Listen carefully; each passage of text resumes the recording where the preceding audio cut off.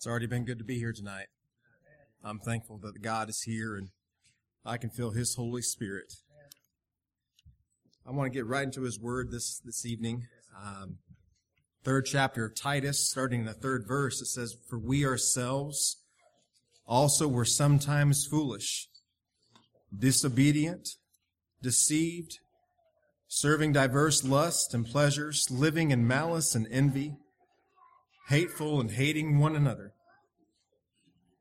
But after that the kindness and love of God, our Savior toward man appeared, not by works of righteousness which we have done, but according to His mercy He saved us by the washing of regeneration and the renewing of the Holy Ghost, which He shed on us abundantly through Jesus Christ our Savior, that being justified by His grace, we should be made heirs according to the hope of eternal life.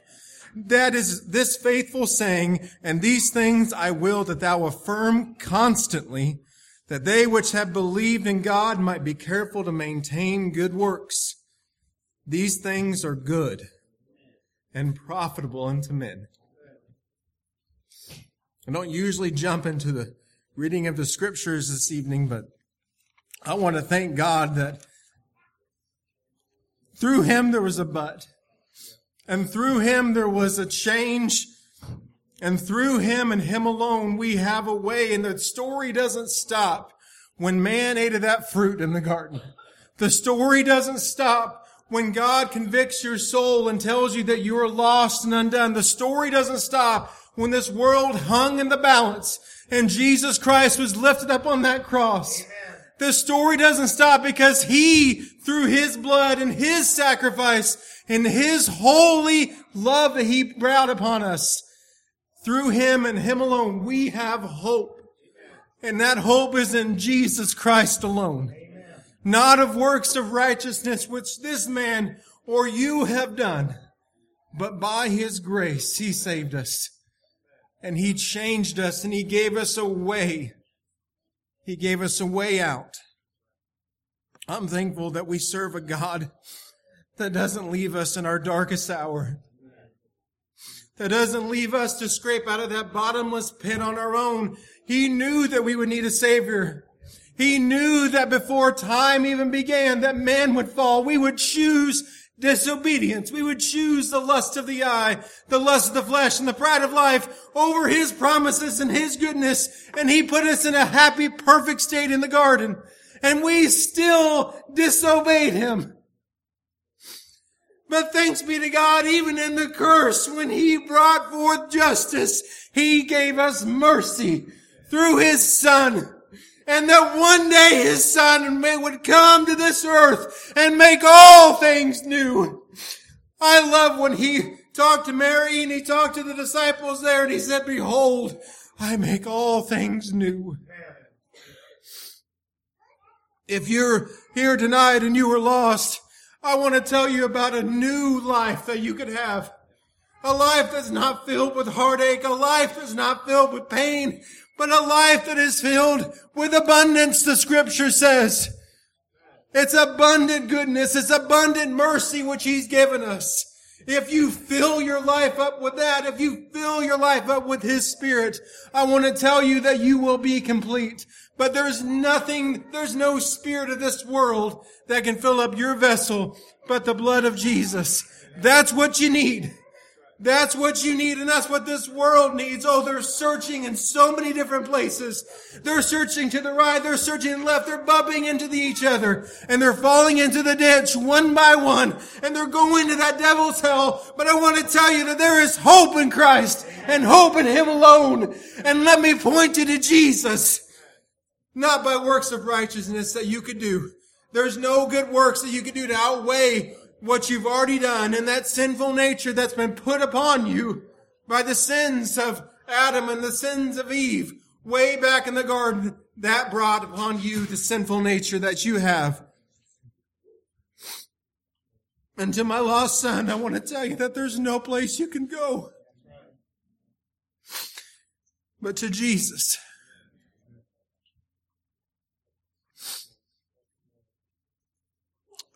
I want to take our scripture reading from the second book of Timothy. Paul's letter to Timothy here.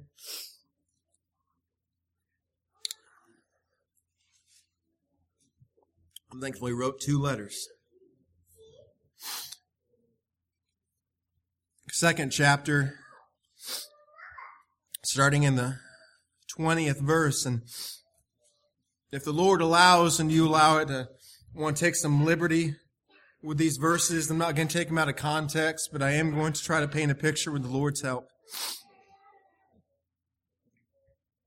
We'll read the last 6 verses of this chapter, starting in the 20th. But in a great house, there are not only vessels of gold and silver, but also of wood and of earth, and some to honor, and some to dishonor. If a man therefore purge himself from these, he shall be a vessel unto honor, sanctified, and meet for the master's use, and prepared unto every good work. Flee also youthful lusts, but follow righteousness, faith, charity, peace, with them that call on the Lord out of a pure heart. But foolish and unlearned questions avoid, knowing that they do gender strifes. And the servant of the Lord must not strive, but be gentle unto all men, apt to teach, patient, and meekness, instructing those that oppose themselves, if God peradventure will give them to repentance, to the acknowledging of the truth, and that they may recover themselves out of the snare of the devil, who are taken captive by him at his will.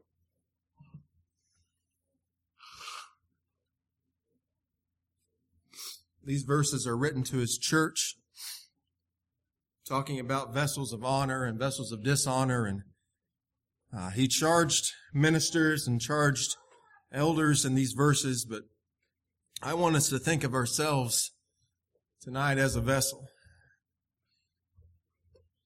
I want us to think of ourselves as a vase and act like there's a vase just sitting right out here in front of you this evening. And that's you. That's you. If you are blessed to be parents or around little baby children, you'll see that they come into this world and they come almost as blank slates. You got to teach them everything. They don't know how to eat. They don't know how to walk. They don't know how to talk. And you fill them up with knowledge as you teach them and as you parent them. And you try to tell them about the world. Try to tell them about Jesus. Try to tell them about things they need to know. And as they get older, they themselves will one day be able to fill up their vessels with knowledge and wisdom.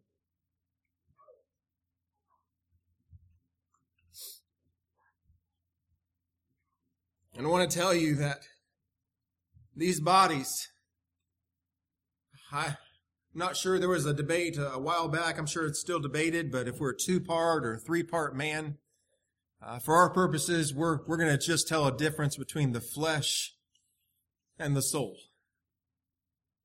God, when He created man, He made us different than any other creation. He created us on the 6th day. And not only did He form us out of the ground, but He breathed unto us the breath of life, and man became a living soul. Amen. And we're different than dogs and cats and all the creation. And one day, when breath leaves this body, our soul will go to 1 of 2 places. Either go to heaven or it will go to hell. There's not a third option. There's only heaven and hell. And that soul that God created, He created it to be eternal. He created it to live forever. And we as finite beings that have a beginning and an end, and everything that we see in this world has a beginning and an end, we have trouble wrapping our mind around eternity. But I want to tell you, it's a very long time. There is no ending. There is no ending to eternity. Just as God had no beginning, God also has no ending. When this world is destroyed by fire, it'll end, and time will also end. That fourth dimension of time will cease to exist. And we won't be able to count days or nights. There will just be us. So you are a living soul. And each one of you has a beautiful value in the sight of God. For while you were yet sinners, Christ died for the ungodly. He paid the ultimate price for your soul, and He, no matter what creed or credence or what you may look like or where you come from, He gives the same value to you that He does to me, and so on and so forth. Everybody in this world has a soul. Whether we be from Indiana, whether we be from Florida or South Africa or Russia or wherever we might be from, God has looked upon us. And He gave His Son to us. And we all must appear before the judgment seat of Christ one day and give an answer for the works that we have done in this life. And the main work that we have given an answer to is the blood of Jesus applied to your heart. As the verses we read already in your hearing tonight, not of any works of righteousness which we have done, but by His grace and His grace alone, He saved us. So as we stand there before the judgment seat of Christ, that great white throne that's going to be in front of everyone one day, we must all give an answer. What did you do with your time? What did you do? Who did you talk to? What did you do with the time that I gave you? And He'll separate the sheep from the goats. How will we know? Well, the name will be written on our hearts, and our name will be written in the Lamb's Book of Life. And that will be it. I'm not going to preach every doctrine this evening, but I want to tell you that there's no other way. There's no other way to get to heaven but by the blood of Jesus Christ. But as we think about those vessels and how that we are empty vessels, I want us to think about how we live our lives. And think about you as you go about your day tomorrow. We're all going to leave here. And if God allows us safe travels home, we're going to go home, we're going to go to bed, and we're going to most likely wake up tomorrow, we're going to go to work, or what have you. What are you going to fill your mind with? What are you going to fill your vessel with tomorrow? What music are you going to listen to? What thoughts are you going to think? What things on the radio are you going to listen to?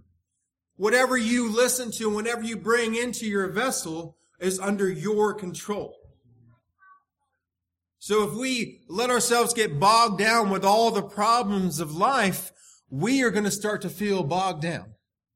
If we allow this world and all the evil in it to bog us down and to discourage us, it's not going to be very long until the best of us fall to discouragement.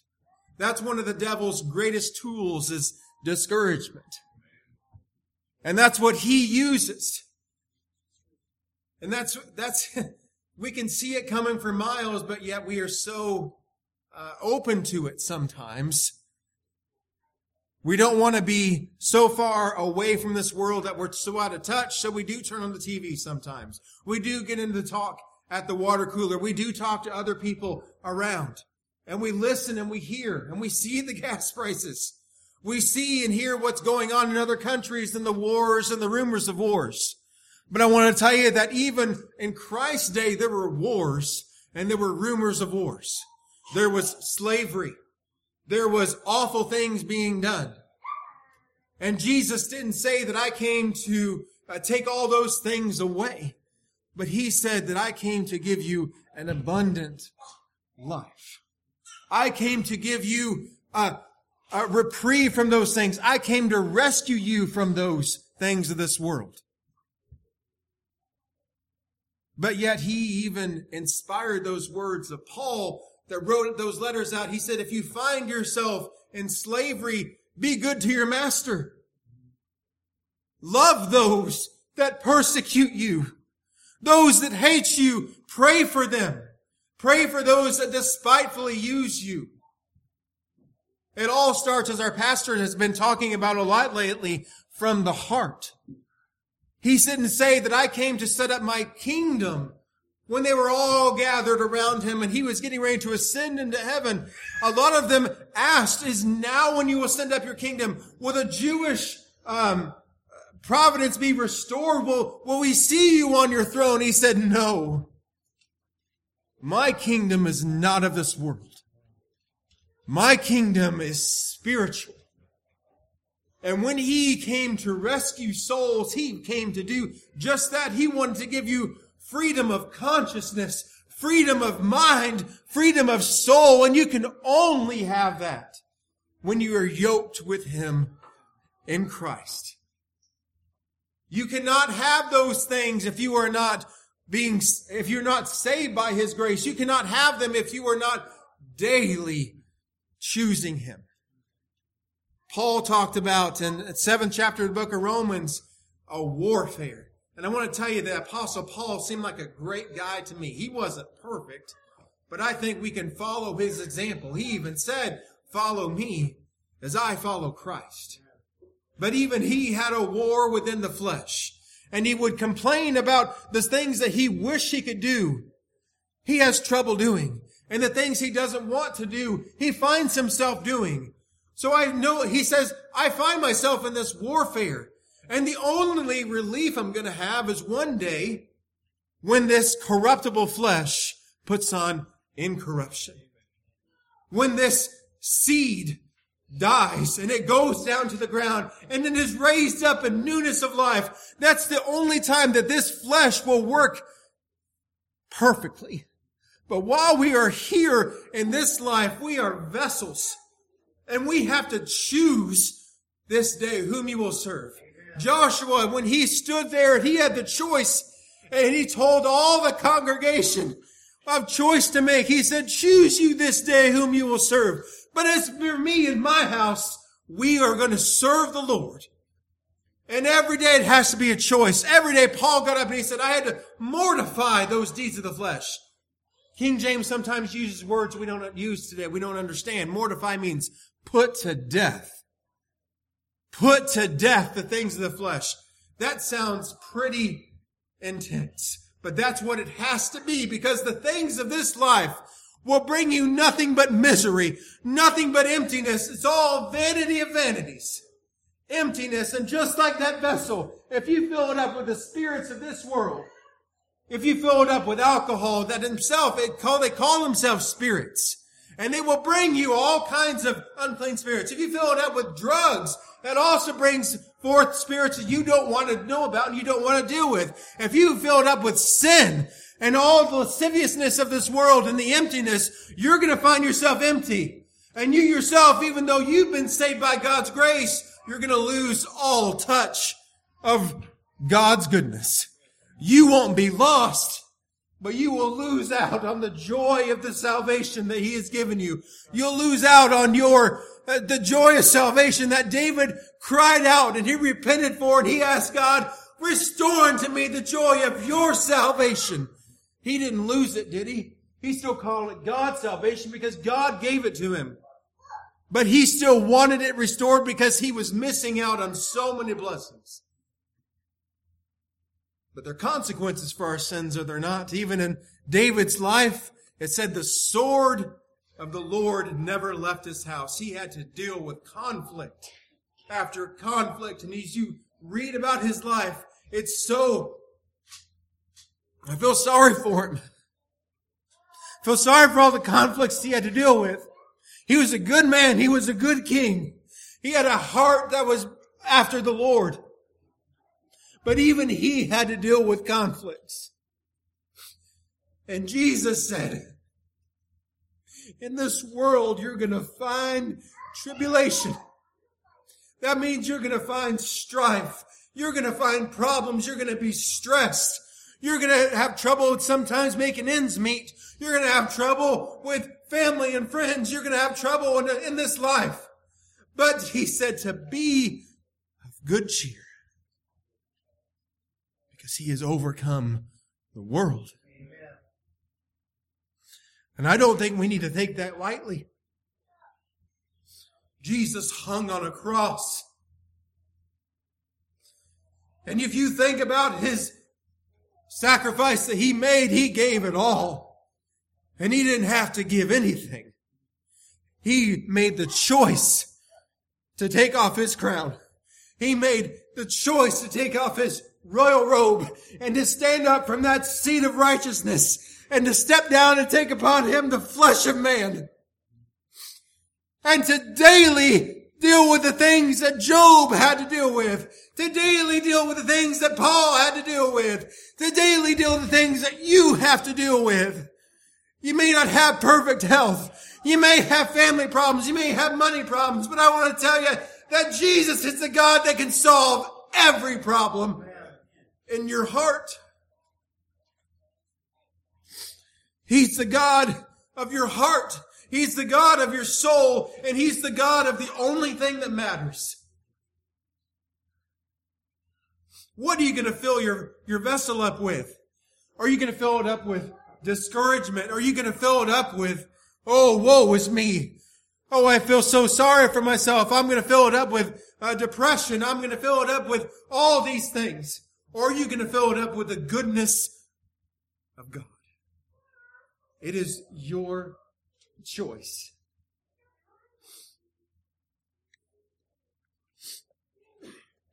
It's easy. It is easy to fall into that trap, isn't it? It's been said, it's been asked, preacher, what do I have to do to go to hell? Nothing. You're on your way. You're on your way. What do I have to do to go to heaven? Well, you have to meet God's condition. Preacher, what does it take to be happy and fulfilled in this life? Well, you need to fill up your vessel with the Lord. David said when he was filling the Spirit that his cup, his vessel was running over. Have you felt like that, where God's goodness was being poured out on your soul so much where it would spill out of your vessel and onto the saucer and onto the floor and everywhere, and everyone can see it because of the goodness of God that He's doing within you? He said, behold, I have begun a good work in you. Not on you or around you or with you. He said, I've begun a good work in you. You have to let your light shine. Where is your light? Is it around you? Is it your home? Is it your family? Is it your job? Is your happiness without you, or is it within you? Where does your happiness come from? Does it come from others? Does it come from mom or dad? Does it come from a spouse? Does it come from money? Does it come from this world? Think about it. Where does it come from? Every good and perfect gift comes down from the Father of lights. Everything that is good comes in from God into your soul. And if you want to find true happiness, if you want to be truly fulfilled, if you want your cup to be running over, if you want your vessel to be filled up with the goodness of God, you have to seek out God every day. To read the Scriptures, read the Bible, meditate on it, breathe it, pant after it. David said, as a deer pants in the wilderness, my soul longs to hear from the Lord. My soul longs to hear about His goodness. My soul longs to feel what it needs to feel.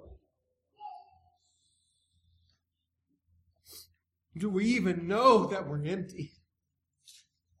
Do we even know that we're like that church in Asia? And we look at ourselves, do we think we're clothed? Do we think that we have our three-piece suits on? That we've got it all together, that brothers and sisters, I'm good enough for my works because I'm not like this person over here, or I'm not like this person. Their life is so messed up. I want to tell you that you are an inch away from failure. You are an inch away from falling in the same pit that they are. You are an inch away from infidelity, from adultery, from drugs, alcohol. You are an inch away, and it's only by the goodness of God that we find ourselves and we are as good as we are. Because brothers and sisters, if we turn our backs on God, He'll allow us to fall as far as we want to go. If you take one little step into sin, it's like quicksand. It will gobble you up, and it will take you as far as you want to go away from God. But thanks be to God, He's there with open arms. If we just turn away, as the pastor said this morning, we don't have to go all the way back through the muck and the mud of our life to get to God. We just have to turn around because He's right there.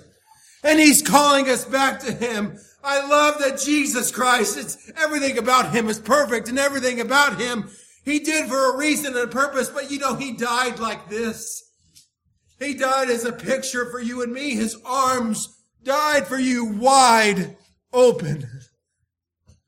And even that little bug, that crimson bug that dies on a tree to make the red paint, it takes that little bug to die in order to make that beautiful crimson blood. Just the little things in God's creation, they cry out to His glory. The grass follows the sun during the day. And the rocks and the trees, the Bible says, will cry out. And I pray that they don't have to cry out for me. But they even will. Everything in creation screams that Jesus is the Christ, that God created this whole world. But this world tries so hard to hide those truths from us. And we as Christians, we allow those things to come in. I don't want it to be like that anymore. I want my vessel full of God's goodness. You want to know why? Because I've tasted that He is good. Have you tasted the Lord lately? Who was it? I believe it was Isaiah. Who tasted the Bible, the Word? Was it Isaiah or Jeremiah? One of them. One of them got to eat the Scriptures, and it tasted like honey on his lips. He told him to consume that Word, and it tastes good, does it not? When you feel the Lord, is there any other feeling like it? You may not hop and jump around. You may not bawl your eyes out. You may not cry and lift holy hands. But I can tell you, you feel it in your heart, do you not? And it's unlike any other feeling of this world. I pray that you haven't tasted other things in this life, but I want to tell you that nothing in this life can compare to what the goodness of God is. There's no distraction like it. There's no love like it. There's no high as I've heard like it. There's nothing like the goodness of God. I've tasted that the Lord is good, and I want to tell you that He is sufficient for all mankind. He's sufficient for you. He's sufficient for me. And not only in this life, but we're going to one day be in heaven. And I don't think we'll ever be bored in heaven, do you? I try to tell my kids about eternity, and it's funny, some things they say, but they say eternity is a long time. What are we going to do in heaven? I think there'll be plenty of things for us to do. I think there'll be plenty of things. We read about the streets of gold. John did his best, didn't he? Our language is limited, but he did his best. He painted a beautiful picture about that city, didn't he? And he didn't just say it's square miles. He said it's cubed miles. That makes me think we're going to fly. That the laws of even gravity, the things that weigh us down in this life, won't weigh us down in heaven. We'll be able to go wherever we please because the Lord made it and He made it in perfection. Oh, I wish I could have seen the Garden of Eden. I'm not sure how heaven's going to be, but I think it's going to be a lot like that garden. I think it's going to have beautiful trees and a beautiful setting with rolling hills and mountains off in the distance and a beautiful stream running by the river of life. Don't you think it's going to look like that? And the great white throne will be there, and the center of it all will be Jesus. And there'll be no need for sun or lights because the Bible says that He will be the light. Oh, there's no darkness in His light. There's no darkness. There's no shadow of turning. There's nothing that can prevent us seeing Him for who He truly is. The Bible does a good job of describing it, that when He appeared to Daniel, when He appeared to John there, it's the same man, was it not, by the river? It's the same man that his hair was glowing and his eyes like fire. And He was wrapped about in that holy robe. Oh, He was glorious then, and He's still glorious today. I can feel His presence from time to time, but I can't feel Him when I'm far away from Him. It's a lot better to be close to the fire, is it not? And not like that coal that bounced to the other side of the room. The one that loses its fire. It's nice to be put back in that fire where we can feel the heat from one another, to feel the heat from God, then the spark that only comes through and by that Holy Spirit. His Holy Spirit is all we need. There is no good thing in us save Jesus. The Bible calls our works, the works that we try to do, as filthy rags. No, I am no judge of mankind. I don't know the heart of anybody, but the Lord sees them, the hearts, and I can't judge people, but you wonder about the things you see and hear about on TV, about the quote-unquote, the good things going on, and all these so-called churches being built in all these countries, and the good works they try to do. But I want to tell you, if they're deceiving people, if they're out there making them twofold the child of hell, that their works are as filthy rags. We need to be in prayer for those folks, because there is a deceiver that wears a 3-piece suit. And he's a silver-tongued devil. And there are hundreds of them. And they are so close to the Scriptures. They are so close to what the Bible teaches. They use the same Scriptures that we use. And they preach from the same pulpits that we preach from. But in their hearts, they're deceived. The Bible calls them ravening wolves. I pray that God would rescue the souls that are deceived by them. And I'm not saying that everyone that hears what they're saying is deceived. We have others who have came and joined the church from outside denominations. You can be in an outside denomination and still believe in the same Jesus that I know. God is greater than sometimes we give Him credit for. But I want to tell you that there is a work to be done, and there is a world out there that doesn't have the same access to the gospel that you and I do. I bring my children to this church because this church preaches and teaches the truth. I don't bring them here because my parents brought me here. I'm thankful they did. But I bring them here because that Holy Spirit bears witness in my spirit. And I see the writing in His Scriptures. And I know the same burning spirit that's within me is the same burning spirit that comes out from our preachers' mouths. And I listen critically. I don't critically listen, but I try to listen, and I try to make sure that He's teaching and preaching the truth. And brothers and sisters, I want to tell you that He is.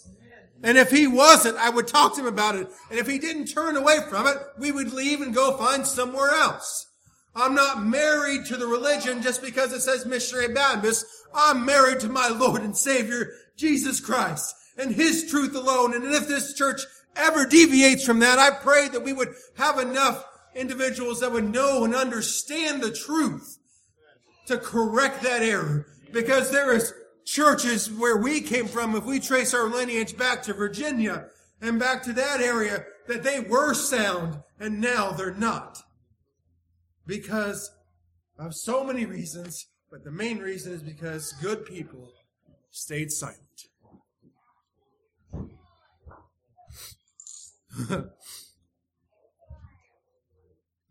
I pray that rocks and trees would cry out in those areas, but maybe He'll send some of us back over there. I'm thankful we do have a true church in Upper Spotsylvania.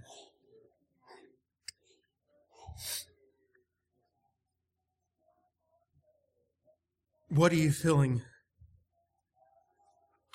your vessel up with? Now I want to tell you that there is a warfare.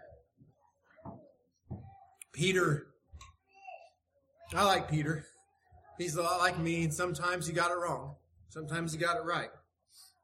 But you think about Peter, and the first thing he did when they came to get Jesus and take him, he drew his sword and he cut off Malchus's ear. And he was ready to fight. And Jesus corrected him, and he said, this is not a physical warfare, but this is a spiritual warfare. We don't fight each other. We fight against powers and principalities and spiritual wickedness in high places. And if you can't see the writing on the wall, it is the work of Satan all across this world. And sometimes it comes in and it's obvious, and sometimes he comes in and he's pretty sly like that fox.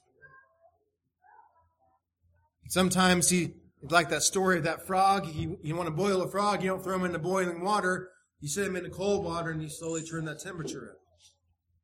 That's the kind of tactics that the devil uses. He slowly enters things in. And 100 years ago, you wouldn't see things you do today. And so on and so forth. But the devil is a roaring lion. I like to watch nature shows. Sometimes my kids do. Usually it's me watching myself. But I watch those lions, and they like to save their energy because they're big and they're strong, and they go after the slow one. And if I'm ever getting chased by a bear, I don't have to be the fastest. I just got to be faster than you, right? But he's a roaring lion going out seeking whom he may devour. He doesn't try to go after somebody that's on fire for the Lord, somebody that's full up with their vessel of things of God. He goes after the discouraged ones. He goes after the weak. He goes and kicks you when you're down. And that's why we come together as God's people in a church. To bear one another's burdens. Because we all can't be strong all the time. We all can't be on the mountain all the time. Growth and the best food is found in the valley. So that's why the shepherd is always on the move. He's going from the mountaintop to escape the wolves, and he goes down back in the valley. That's where the best grass is for the sheep. And he goes up and down. And that's our Christian life. It's up and down. But as we're down in the valley, we ought to bear one another's burdens. And the strong to bear the burdens of the weak. And if you see a brother or a sister struggling, talk to them. Pray for them. Because we are in a warfare. We're in a battle. And brethren, I need your prayers. And you need my prayers.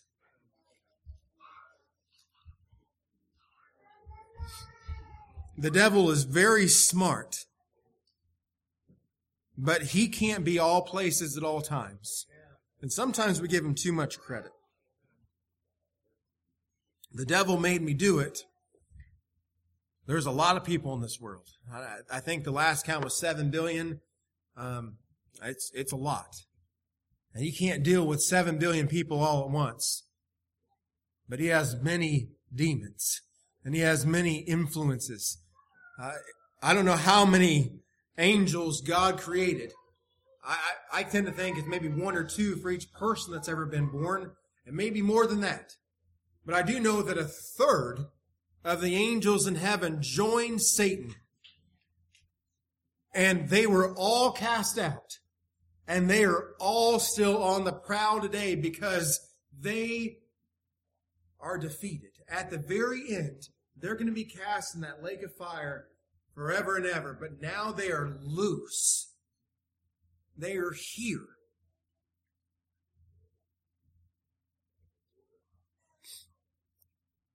And they were crafty. There was a author, same author that wrote The Lion, the Witch, and the Wardrobe, C.S. Lewis. But he wrote letters called the Screwtape Letters. And if you've never read those are good. It's a good little read to read. But it talks about an older demon kind of coaching a younger demon. And a lot of the stories about what we talked about before, using that frog analogy, you don't try and do a gross thing where people will notice. You just slowly intervene, slowly enter into those distractions. The person that they were trying to keep away from God heard the message, and God was dealing in his heart, and the demon knew that, and he said, "Well, let's remind him he's got an appointment to go to." So they, if you put it nowadays, maybe they put a notification on your phone, and those nasty notifications, you got to get rid of them, don't you? As soon as they pop up, that you got to get rid of them because they're just going to drive you crazy. Or the train was coming down the tracks, and it was almost here, and he was thinking about God, and he was getting ready to pray in his heart. But they said that we distract him enough, he's not going to pray to God. And we got him for another day. The devil hates you. He can't win and he can't defeat God, so he hates God's creation because God loves you so much. He can't get to God. He'll never win, but I tell you, he's stronger than you. He may not be omnipresent, he may not be omniscient, and he may not be all-powerful, but I want to tell you that he is more powerful than we are, and he's smarter than we are, and he's older than we are. He's had time to prove his tactics. And he's had time to go through different ones, and he knows this thing works and that thing works. And this world is full of distractions. And it's full. If you want to be distracted, you can be distracted. If you want to set out to read your Bible, you got to put your phone in a different room. Sometimes I like to read on my phone, and I'll get a text message. Or I'll get a notification. If you're somebody that plays Sims, maybe your Sims are hungry. Oh, got to feed those Sims. Or something like that. Hide your phone. Turn the TV off. Remove the distractions. And you have to be tactical about it because the devil's tactical. And his demons are tactical. So you have to be I can't think of the right word. You have to be very purposeful in what you're doing. Now is my time to pray. I'm going to steal away. We use these words, and sometimes we don't think about the full effect, but you have to steal some of that time. You have to ignore things going on in the house. The dishes are okay. They'll still be there once you're done praying. That flat tire will still be flat. Right, Poppy? I had a flat tire last week. Those things will still be there.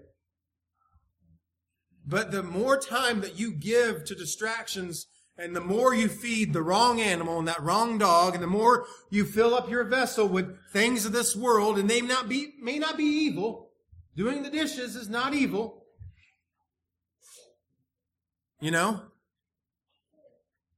But the more you fill up those things with temporal, earthly things in your vessel, the more you yourself are going to be earthly. And the more yourself, you're not going to be thinking about celestial things, but you'll be thinking about terrestrial things. And instead of looking up, and as we see the days approaching, the Bible tells us to encourage one another to look. As we see the day approaching, look to Jesus. We're all looking down here. Where is this thing? I knew I put it somewhere. And by the time you know it, an hour or two's passed, it's time to go to bed. You got to put the baby to bed, got to get the bottle. The baby's fussing. It's going to take this and that. the kids are doing this and that. Oh, I still got to do the report for work. Oh my goodness, that room has got to be painted, this and that. Distractions. They may not be awful things, but they don't amount to what you could fill up your vessel with. You know, if you want to taste the goodness of God, if we want to see people saved in this revival, I think that's what everybody wants. I think that's what all God's people want to see. And it fills our heart up, doesn't it, to see a lost person come from death unto life and raised up in newness of life, to see their countenance change. If we want to see souls saved, we ourselves have to set an environment that they cannot sit in the congregation of the righteous. And we won't get that watching TV. We won't get that with our feet up, a little slumber and a little folding the hands and a little this and a little that. And all the while, death is coming. It's appointed a man wants to die. And after this, the judgment. And everybody's got a number. Everybody's got a date. And that date is rolling forward.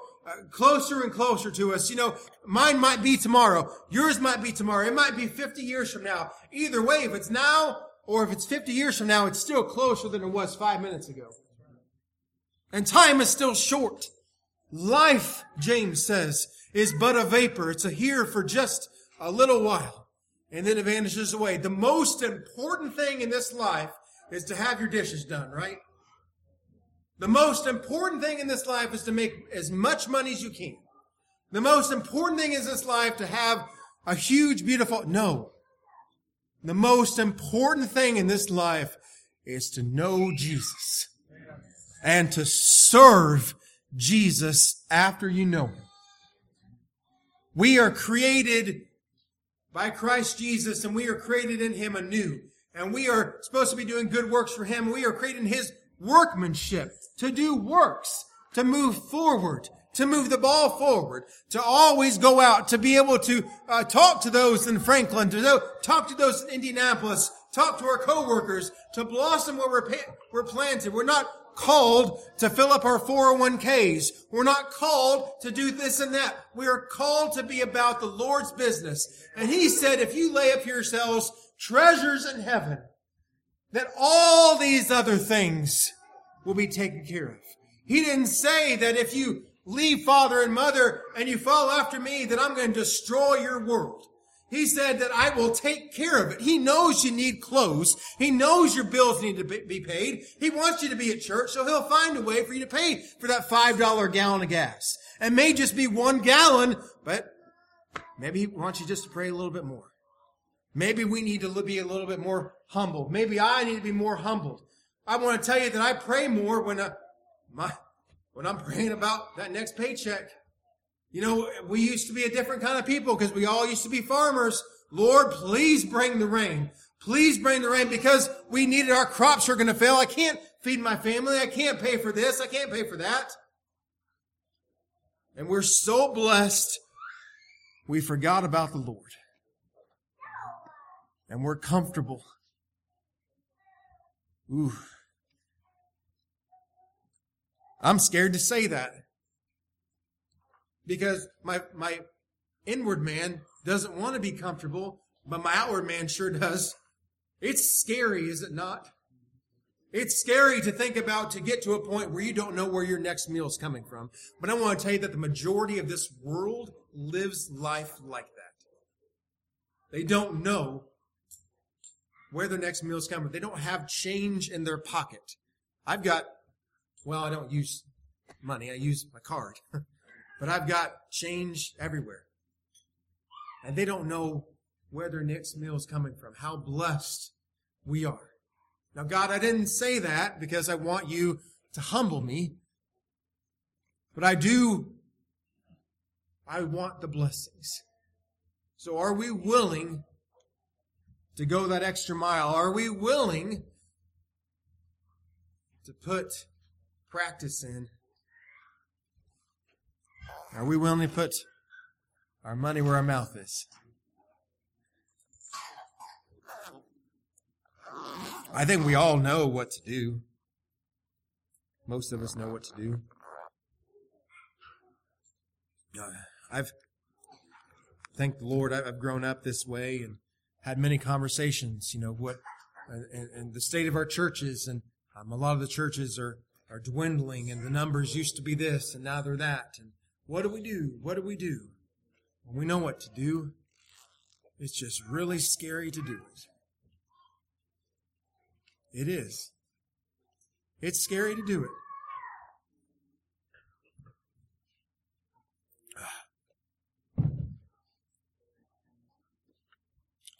I think the first catalyst in change is to understand there's a problem and to find out what we need to do to fix it. And then now let's meditate if we really want to fix it. Because we shouldn't make that decision lightly. And don't let somebody else make your decision for you. You make that decision on your own. And God will allow you to, I think. I believe that. God will allow you to live a life that you want to live. He says if you want to go off and you want to serve yourself, go ahead. He gave us choice. Now sometimes our choices, they reap consequences, and sometimes God withholds judgment and He withholds consequences. And we look at situations, we're like, oh my goodness. Well, God is long-suffering to usward, not willing that any should perish, but all should become to repentance. It's not for us to judge any situation. It's not for us to think about this and that. All we can do is make ourselves what we need to be, to pray that God would humble ourselves and change my heart and change my life. Because I want to tell you, it's a lot better for us to change the world if we change our heart instead of trying to change so-and-so. Let me help you with your vessel. Let me help you with this.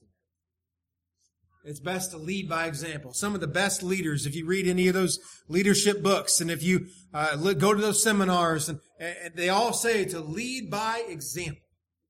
If you want to be a good leader, don't tell somebody to do it and you do the opposite thing, but you yourselves, you spearhead it. Just like that king goes and charges into that battle and all his army follows him, that's a good leader. So you get yourself right. And then allow God to speak to you and listen to what He has to say, and He'll never, ever steer you wrong. Amen. Never. But when we start trying to do it without the Lord's leadership, we can make a big mess. Like those great ships with those little rudders. You know, the cruise ships and all these humongous... Have you ever seen a cruise ship? It's breathtaking. It's like the Chase Tower turned on its side. That's how big they are. Down. I think it's Salesforce Tower. I don't even know what the tower's called now. It's a big, huge boat. But the little rudder that you can turn it right or left is very small. And James says that those little rudders control the position and where that ship goes. So does our tongue. There's a danger to our tongue. There's a danger to our mouth. And it's not what goes into a man that defiles him, but what comes out. And if you fill your vessel with emptiness, vanity, and things of this world, that stink is going to come out of your mouth. And you'll poison your family, you'll poison your church. It's best to just keep your mouth shut. But I want to tell you, if you fill up your vessel with the sweet potpourri of the Lord, that those good things are going to come out, and you won't have to beat somebody over the head with a rubber mallet, but the sweet love of God will pour out of you, and you'll see a real change in the person you're trying to talk to. You'll see a real change.